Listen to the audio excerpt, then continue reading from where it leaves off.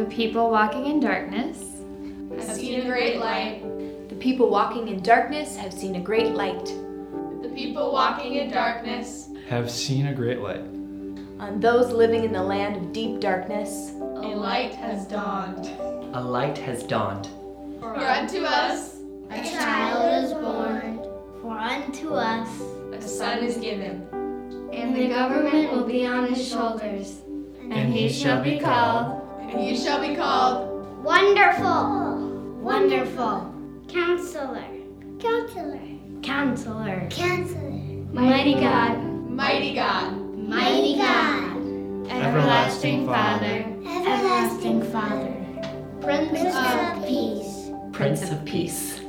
Prince of Peace.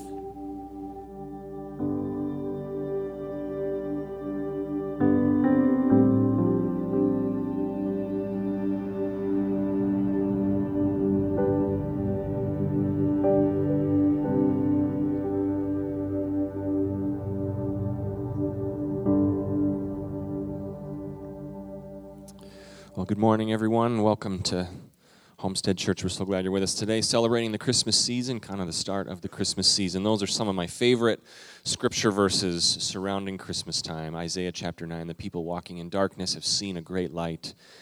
What a great line. On those living in the land of deep darkness, a light has dawned. I'm praying for that for you and your family this Christmas season, for those maybe loved ones that you have that are far away, maybe geographically far away relationally far away from the Lord. We are praying that a light would dawn on them, that you would all just feel the celebration, the warmth of the Christmas season. We're so glad that you're going to celebrate with us. We've got some great things coming up over the next few weeks.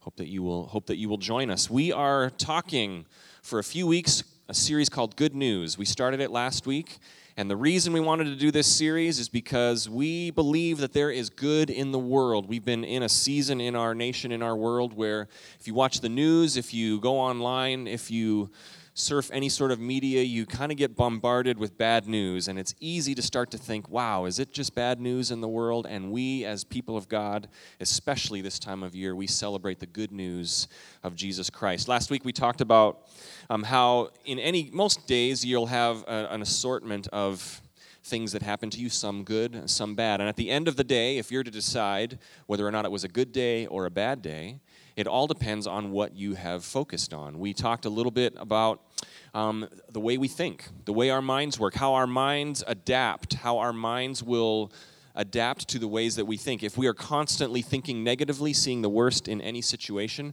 our brains will actually rewire themselves to cause that to automatically happen. I used an example last week of when I was at the gym meeting with a physical trainer. They said, for your birthday, you can come and get a complimentary session. And I thought, well, that's a terrible idea, but I'll do it anyways. And so they started out, this lovely young gal. She said, okay, what I want you to do is to just, and it's a lot of like lunges and squats and stuff like that. So I was thinking, well, that's easy. And she said, well, just kind of do a couple of these squats. So I did it. I'm like, I'm a pro at this. And then she said, okay, what you've done is your body has adapted to compensate. You're doing things the wrong way. And I said, what do you mean? I did it just fine. She said, no, what you're doing is your posture is forward and your legs are kind of pointed out like this. Now, here's what I want you to do. Point your toes straight forward, keep your posture back, and then try the same thing. And I tried it then, and you would have thought that I had never used my legs before in my life. All of a sudden, I turned into like a newborn giraffe, all like wobbly and like couldn't even move. And I said, what happened? And she said, well, your body has learned to compensate doing things the wrong way. It's become habitual for you to do things the wrong way. Now we're training the muscles that are weaker to do things the right way. And I thought, well, that's a great illustration of how we think. Sometimes we have to retrain our minds to think towards the good things. And we looked at a couple verses of Scripture in Psalm 34. Magnify the Lord. Magnify, to make bigger. Magnify the things of God in your life. Focus on Him. Fix your eyes on Him. We read in Philippians 4, the Apostle Paul encouraging his people to whatever is true and honorable and lovely and pure, whatever is right, whatever is worthy of praise, think about those things. These are the things. So the challenge last week, for those of you who were here, was to kind of gauge how you think. In a new environment, in a new relationship, meeting somebody new, and when you're hearing gossip or conflict or whatever it is, are you fixating on the negative or are you assuming the best? And so that was the challenge last week. I wonder how that went for you. Did anyone kind of think to themselves, wow, I've noticed a bad pattern of thought. Something in a wrong way of thinking has become habitual. It's kind of a joke in our house. Sorry, I've got kind of the winter sniffles. That's awkward. It's become kind of a joke in our house. Our son Charlie is in Taekwondo, and the very first day of Taekwondo, the teacher got up there and encouraged all the students. He said, we are going to practice these drills, and we're going to practice them a number of times. We're going to practice and practice and practice. And then he said, because practice makes, and everyone in the class, because they were new, said, perfect. Practice makes perfect. And he said, no, that is incorrect. He said, practice makes habits. And if you practice something the wrong way, you will become habitually doing things the wrong way. So we explained that to our kids, had a nice moment. Now, kids, we're going to practice doing the right things because practice makes habits. And, of course, our younger children said, practice makes rabbits. And so that's the joke in our house. Practice makes rabbits. But we encouraged you last week, and I want to encourage you again. Let's think about the good this Christmas season. Time with family and friends. There's going to be times, I'm sure, in most families, there's times where there is good and maybe some conflict in the extended family when crazy uncle whoever shows up with his political rantings and there's conflict there. Well, let's practice thinking towards the positive, celebrating with our family, friends, celebrating this time of season, celebrating generosity this time of year, all the good that is in the world. So today we're going to continue on, part 2 of Good News. Part 2 of Good News. We had that video, and the song that Alan sang was wonderful, and we are going to talk a little bit about the Christmas story. So if you have a Bible, we're going to be in the book of Luke today. We're going to start in Luke chapter 2, which is the very well-known Christmas story, and then we're going to move ahead to Luke chapter 15. And we're going to read about the good news. This series called Good News, well, the ultimate good news, of course, is what we celebrate this time of year, Jesus Christ coming to earth. Our Messiah, God with us, the hope of the world. God has come to us. So we're going to celebrate that and read this story together. But there is one part of this Christmas story which we're going to focus on today. One part that in the midst of all the good news of Christmas, this is the best part, in my opinion. This is the best news. So here's what we're going to do, a little group participation today. It's Sunday, getting close to noon. We're all wide awake, ready to go. So we're going to read Luke chapter 2, verse 1 through 11. It's going to be on the screen. Let's throw those on the screen. Verse 1 through 11, Luke, there you go. So we're going to read this together, all right? And then this is kind of the Christmas story that hopefully you will read as a family at some point this month. Here we go all together with enthusiasm and joy. In those days, Caesar Augustus issued a decree that a census should be taken of the entire Roman world. This was the first census that took place while Quirinius was the governor of Syria. And everyone went to their own town to register. So Joseph also went up to the town of Nazareth in Galilee, to Judea, to Bethlehem, the town of David, because he belonged to the house and the line of David. He went there to register with Mary, who was pledged to be married to him and was expecting a child. While they were there, the time came for the baby to be born, and she gave birth to her firstborn, a son. She wrapped him in cloths and placed him in a manger because there was no guest room available for them. And there were shepherds living out in the fields nearby, keeping watch over their flocks at night. An angel of the Lord appeared to them, and the glory of the Lord shone around them, and they were terrified. But the angel said to them, "Do not be afraid. I bring you good news that will cause great joy for all people. Today in the town of David, a Savior has been born to you. He is the Messiah, the Lord." This is the good news of this season. This narrative, I love that narrative. Our Savior has been born. A Savior has been born. These people of God who had been longing for the Messiah for thousands of years, this Messiah had come. God in the flesh had come to earth. This is the good news. Forgiveness, mercy, salvation. But there's one part of that story that is the best news. And I love it in verse 10, and I'll just read verse 10 again to you. But the angel of the Lord said to them, "Do not be afraid. I bring you good news." I love that it's good news. "That will cause great joy." We should be people of great joy. Good news for great joy for all the people. Good news of great joy for all people. The best part of that good news for me is those two words, all people. All people. This good news is not for the insiders. This good news is not for the people of God, the people who were born into some sort of a religious heritage, the people who had all the religious rules figured out. This good news is for all people. And it is so interesting to me that this angel appeared to the shepherds to tell them this. The shepherds who, if you put on a pecking order of the people of importance in a society, the shepherds would be right near the bottom. Those are the people that the angel appeared to say these words, "There is good news of great joy for all people." I love that the angel said that to the down and outs, the lowest rung on the ladder of society. This good news is for all people. And we're going to look at that idea today. As we celebrate good in the world, as we celebrate good news, we're going to celebrate this idea that God is a God of all people.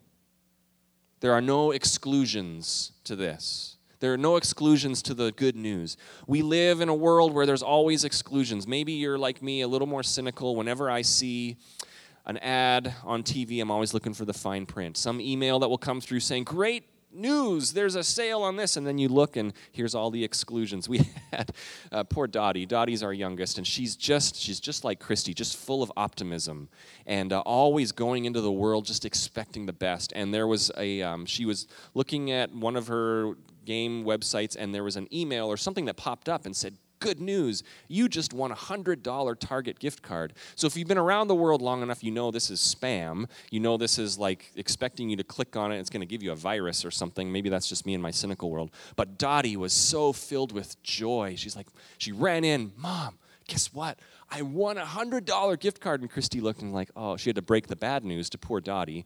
Poor innocent, like rose-colored glasses Dottie, seeing the world as beautiful all the time. And she was like crushed. She was like, why would somebody do that? She hasn't grown cynical yet like her father. We live in a world where there are exclusions. There's fine print. Have you ever felt like an outsider in a certain environment?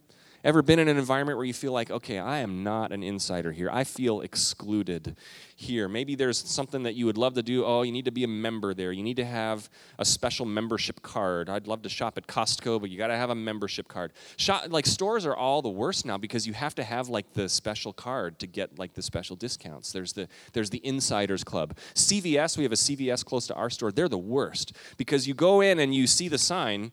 Our daughter Betty went to buy beef jerky. I don't know why she would want beef jerky, but she went, and on the sign it said $2.99, and she said, "Awesome, I've got money." And then she went up to the cash register, and it rang up at like $7.99, and she's like, and the lady said, "Oh, that you have to have the extra care card to get that price. That's for card members only." So again, another bash to the optimism of my children caused by corporate America. But I'm just kidding.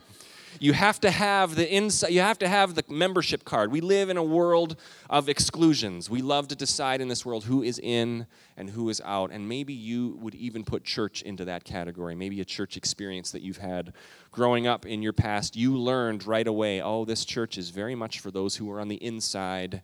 And then we know full well those who are on the outside. And I pray that you never experience that here at Homestead, because our God is an all-people God. There are no exclusions to his good news. We should always remember this when we're viewing others.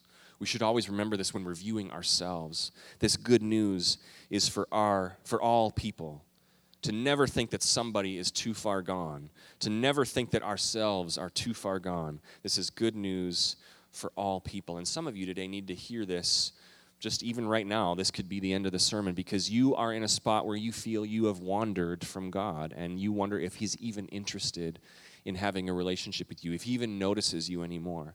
And the good news of great joy is for all people, everyone included. That is the good news of the season. And maybe you think, maybe you're still cynical like me, looking at coupons and TV commercials. You apply that to God. You think, well, I'm not sure that that's the God that I have an experience with. The experiences that I've had with church and with God have been very exclusive, very kind of standoffish. So I'm not sure if I even believe in that God that you're talking about today. Well, I want to look at a couple examples. And you don't have to believe that God is an all-people God because I say so. We're going to look at the life of Jesus in Luke chapter 15. We're going to look at what Jesus said about God the Father, describing God the Father. This is in Luke chapter 15. Now, I'm going to read the first couple of verses to you just to kind of set up. Jesus is talking to a group of followers. And typically, and I've said this before, when Jesus had a group of followers around him, there was two groups of people. There was the religious people, the Pharisees, the rule followers. They were the ones who decided who was in and who was out. They were the goody-goodies of church, the rule followers. They were superior. They felt they were better than everyone else. And they would have thought the Messiah had come exclusively for them. The Messiah is our Messiah. And in addition to the Pharisee religious people, there were kind of the down and outs. Jesus attracted a crowd of people who the society wanted nothing to do with. And so this is kind of the environment that Jesus keeps finding him in. And we're going to read chapter 15, verse 1 through 2. It says this in 15 verse 1. Now the tax collectors and sinners were all gathering around to hear Jesus. But the Pharisees and the teachers of the law muttered, "This man welcomes sinners and eats with them." So this is kind of this tense environment that Jesus keeps finding himself in, or intentionally inserting himself in, I like to think is more the case. He's kind of got this conflict of these two groups of people. He's eating and hanging out with the sinners and the tax collectors, the people that nobody wanted anything to do with. This is who this Messiah is hanging out with, eating with, spending time with. And the religious people are muttering and murmuring, and they see this as definitely something that needs to be stopped. So this is the environment. And Jesus kind of picks up on this. And I love that Jesus, first of all, is doing this. I love that Jesus is hanging out with people who are nothing like him. And it's interesting to me that the people who were the down and outs, the sinners, the worst of the worst, they liked Jesus. They liked Jesus. I think as followers of Jesus, that's a lesson for us, is we in the world, when we're around all sorts of people, they might not agree with what we believe in, but they should like us. We should be people that they're like, hey, I don't believe everything they do, but those are great people. We should be like Jesus. Followers of Jesus should follow this example of hanging out with people who are nothing like him. But this is the environment that's going on. Two distinct groups listening. And it's very obvious to everybody listening that there are these two groups, the sinners and the religious type. And in this environment, everybody knows, or at least they think they know what God is like. Everybody knows what God is like. At least they think they do. And it's in no coincidence that Jesus in this environment tells three stories, tells them about the heart of God. So we're going to look at these three stories really quick today. Jesus goes on and tells three stories. He teaches often in parables. I like that he teaches in illustrations and parables rather than just giving a list of things. And the first one and I'll just read through little bits of this. The first parable he tells is of the lost sheep. The lost sheep. And he tells these people, suppose one of you has 100 sheep. And this would be familiar language to the audience. A lot of people there would have been shepherds or at least familiar with that. Suppose you had 100 sheep and one of them wandered away, one of them got lost. Would you not leave the 99 who are found and go find the lost? And everyone there would have thought, well, yeah, that's what you would do. You want to go find the one that's lost. Again, familiar language to everyone who's listening. And then he goes on to say, but would you then, when you find it, would you rejoice because what was lost has been found? You would rejoice because what has been lost has been found. It says this in verse 7. I'll read this for you. Jesus is saying, I tell you that in the same way, there will be more rejoicing in heaven over one sinner who repents than over 99 righteous people who do not need to repent. And in this environment, that would have offended the 99 kind of the religious people. They would have been offended by that. What do you mean? They would have thought, Jesus, it sounds like what you're saying is this one who has wandered off is more important than us, the religious people. And that is what Jesus is communicating to them. The heart of God, what Jesus is trying to get across is the heart of God is for those who are lost. This good news for all people, Jesus says, it's going to apply to those who are far away and who are lost. Have you ever lost a kid? You don't have to put your hand up in case you haven't told your spouse that you lost a kid once. This used to be more the case when kids were younger. We'd take them to the zoo, and inevitably, if they were with me, one would kind of wander off and see something. And we never had like the, shut down the zoo, look for the missing kid moment. But we had the times where, at least for a few minutes, one of the kids had wandered off. And if you've experienced that, it kind of starts with the, it's probably okay. And then you feel it like sinking in, like the ramifications of this. And dads, if it's you, at no point, if I called Christy and said, Christy, here's the deal. We lost Betty, but we still have the other 3 kids, right? We still got the other 3. So good news. That would not apply, right? The focus, the urgency is for the one who is lost. And Jesus is teaching this, saying this is the heart of God. This is the heart of God for those who are lost. Jesus goes on and tells another story right after this. The parable of the lost coin. And I'll just read that for you. Or suppose a woman has 10 silver coins, something that would have been very valuable at the time. This is in verse 8 of 15. Suppose a woman has 10 silver coins and loses one. Doesn't she light a lamp, sweep the house, search carefully until she finds it? And when she finds it, she calls her friends and neighbors together and says, rejoice with me, I have found my lost coin. In the same way, I tell you, there is rejoicing in the presence of the angels of God over one sinner who repents. Again, Jesus driving home this point. There is more rejoicing when one who is lost comes back, when something that is of value is lost and gets found. Jesus is saying, not only are they important that we go find the one that is lost, but there is great value in the one who is lost. God places huge value on lost people. His good news is for all people. And the third story that Jesus tells, and this is one you've probably heard before, very well known. It's the parable of the lost son, or we would often refer to it as the prodigal son. And this is a story that is similar to the other two, but there's an added element, because this involves a son who wanders off on his own, who rejects the love of his father, who betrays the love of his father. And I'm going to read the first couple of verses, verse 11 and 12 of chapter 15. And Jesus continued into this third story. There was a man who had 2 sons, and the younger one said to his father, Father, give me my share of the estate. So he divided his property between them.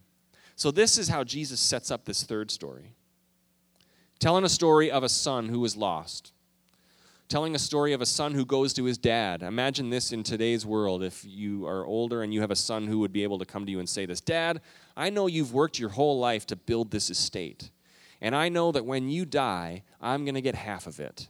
So why don't we just pretend you're dead right now and give me my half of the money? This would not go over well in family reunions, right? This would not be something good. But the father agrees to this. The father agrees to this. Now, this would have been shocking to the audience, especially the religious people. They would have been shocked to hear this story. The younger son takes his half of the money. Maybe you know the story. He takes his half of the money. He goes, and in wild living, he squanders all the money. He spends all the money. He just blows all the money, living the high life for I don't know how long, for a while. Well, then a famine came to the land, and all of a sudden poverty strikes. And this young son who had so much, who wanted so much from his father, who wanted to go live the high life, had nothing, living in poverty. And then in verse 17, it says this, the son came to his senses. When he came to his senses, he said, how many of my father's hired servants have food to spare, and here I am starving to death? I will set out and go back to my father and say to him, Father, I have sinned against heaven and against you. I am no longer worthy to be called your son. Make me like one of your hired servants. So he got up and went to his father. The younger son who took his half of the inheritance and wasted it now has come to his senses. The moment before this, kind of a gross part of the story, he gets hired on to feed pigs gets hired on by a landowner and a farmer, and his job is to feed the pigs. So he's walking around in the pig slop, and he finds himself so hungry that he's longing for the food that the pigs are eating. And that's kind of his wake-up call. That's when he came to his senses and says, I am going to go back to my father, repent, and I know that he won't want anything to do with me, but maybe he'll take me back as one of his servants. So he goes back to the Father. Now, I imagine Jesus telling this story.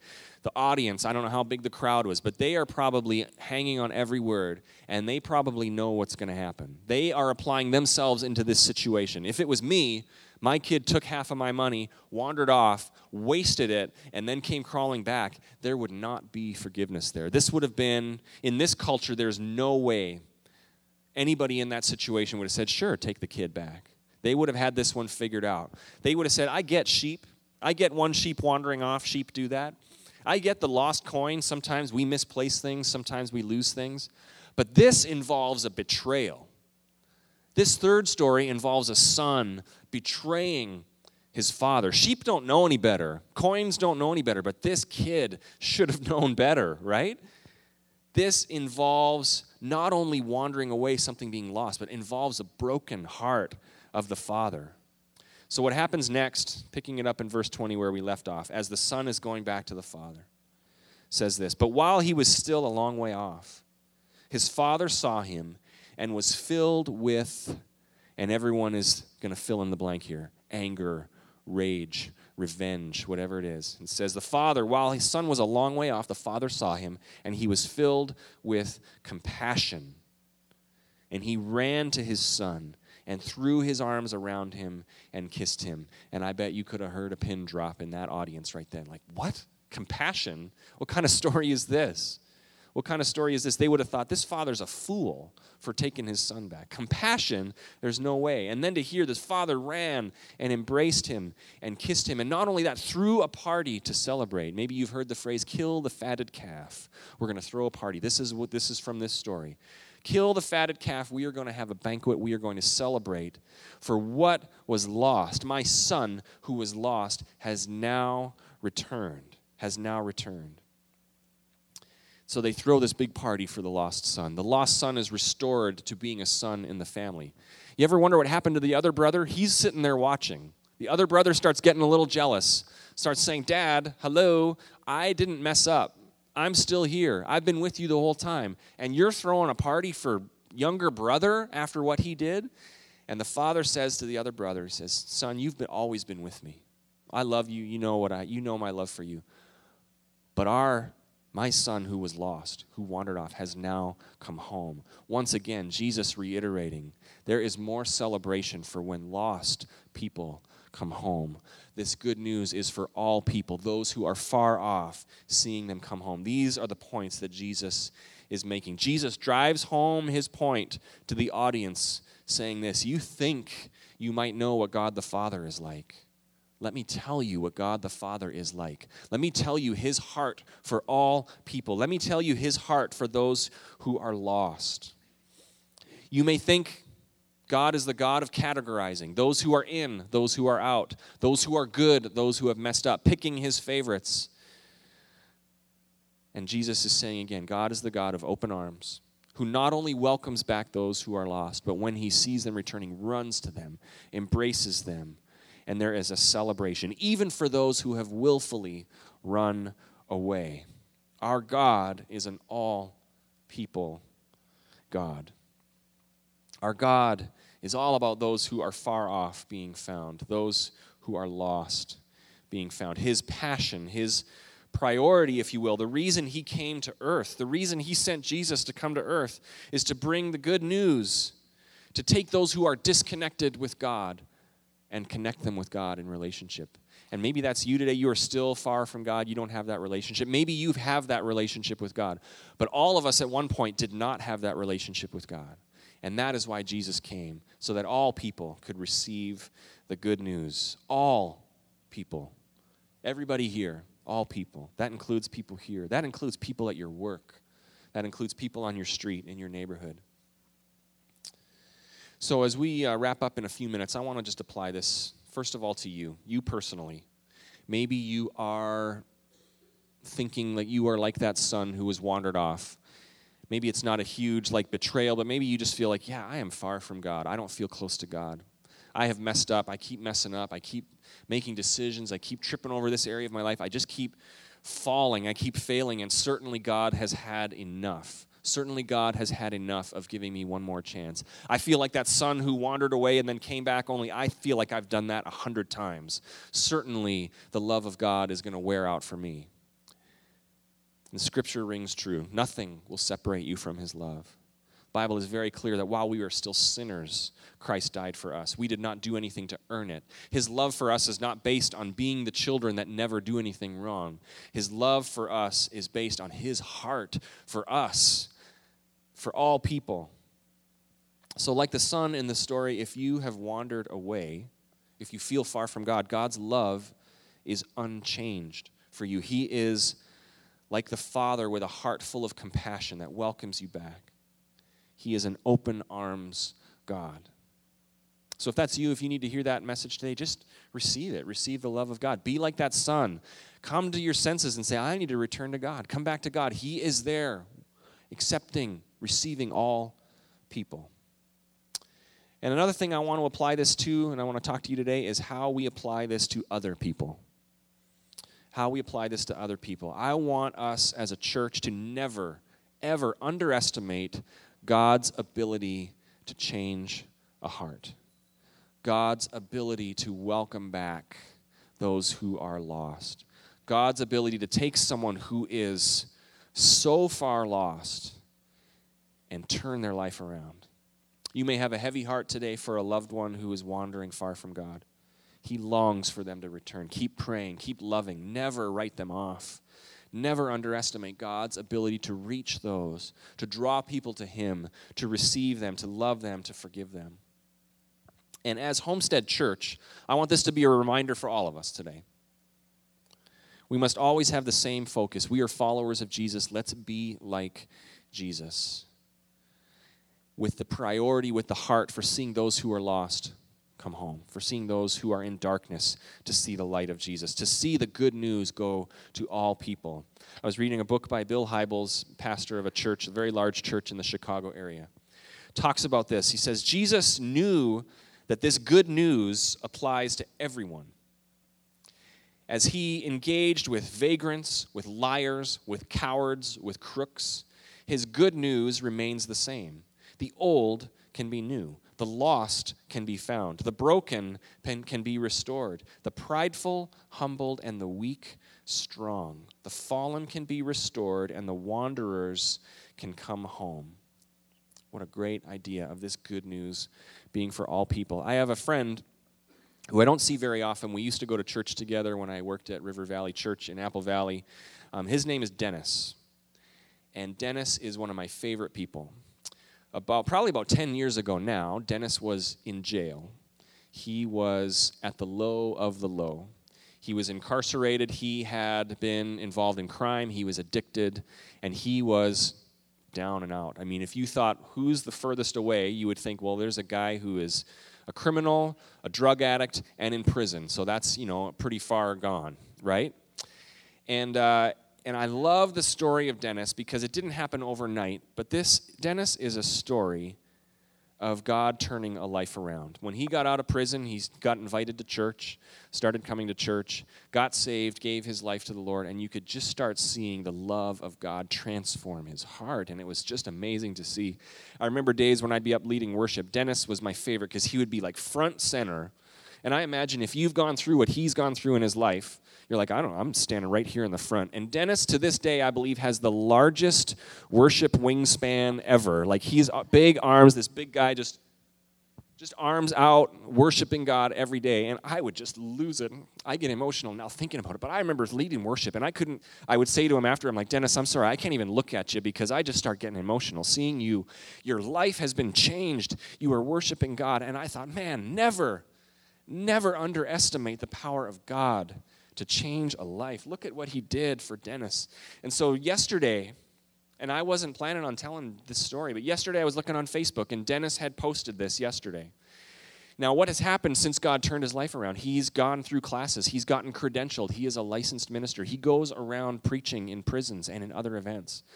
So this was his post on Facebook yesterday. I loved this. This is a quote from Dennis. He said, "Last night I spoke at a men's night in Red Wing, and a couple of guys from my past came to listen.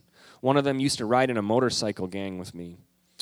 And he said to me last night, Dennis, me and you used to be bad men. I love that line. Me and you used to be bad men. Well, he gave his life to Christ last night. And when I saw his hand go up, I lost it. This is Dennis talking. And I will give all my glory to my Savior, Jesus Christ. I lost it. Another moment where Dennis, who's had his life transformed from being addicted in prison, life of crime, to now he is preaching and seeing friends from his past having their lives transformed. I thought, wow, you never, ever, ever underestimate the power of God to change a life, to change a heart. Those who you would think are so far gone, I like meeting them and I think, oh, it's going to be so awesome when they get saved, when God transforms their heart. I think about that. For those who are far off, may we never underestimate his power to change a life. So for Homestead Church today, and here's what I want to say to you. As we grow as a church, in the future of Homestead Church, there are going to be people who walk through our doors. There are going to be people like Dennis. There are going to be people in our community who you look at, and the tendency for those who have been in church for a long time are going to be to look at them and say, I'm not sure if they belong here. They're kind of the outsiders. We're going to look skeptically at them. But I want us to change our focus to that of Jesus, who when he was around sinners, the worst of the worst, he had compassion on them. He welcomed them. He preached that this good news was for all people. I want us, when we see what we would call, quote unquote, the worst of the worst come into our church, I want our first response to remember these words: never underestimate that God can change any life. Never underestimate the power of God to change someone's heart. Always look at people with potential. Not potential in their own strength, but potential for the love of God to transform them. This love of God that runs deep for all people. This good news that brings great joy for all people, all who are lost. God is an all people God. Amen. Let's pray as we close today. God, thank you for your heart. Lord, we read these stories in Scripture, these stories that Jesus taught, these stories that Jesus used as a way for us to get a glimpse of your heart for people, the way for us to get a glimpse of your heart for those who are lost. We thank you for your heart. This good news that we celebrate this time of year is for all people. So for those who are here today who maybe feel far away from you, I pray that you would stir their heart. I pray that as they turn and they look to you, that you would welcome them in, and we know that you will. We thank you that you welcome people back. And as we're praying this morning, if that's you and you feel far from God, or maybe you have never made that commitment to follow God, just reach out to him. Just say, God, I turn to you. Like that son in the story who came to his senses and came back to the Father. I do that to you today, God. I come back to you. I repent of my sin and I come back to you. And if you'd pray that prayer, the Bible says that you are now a child of God.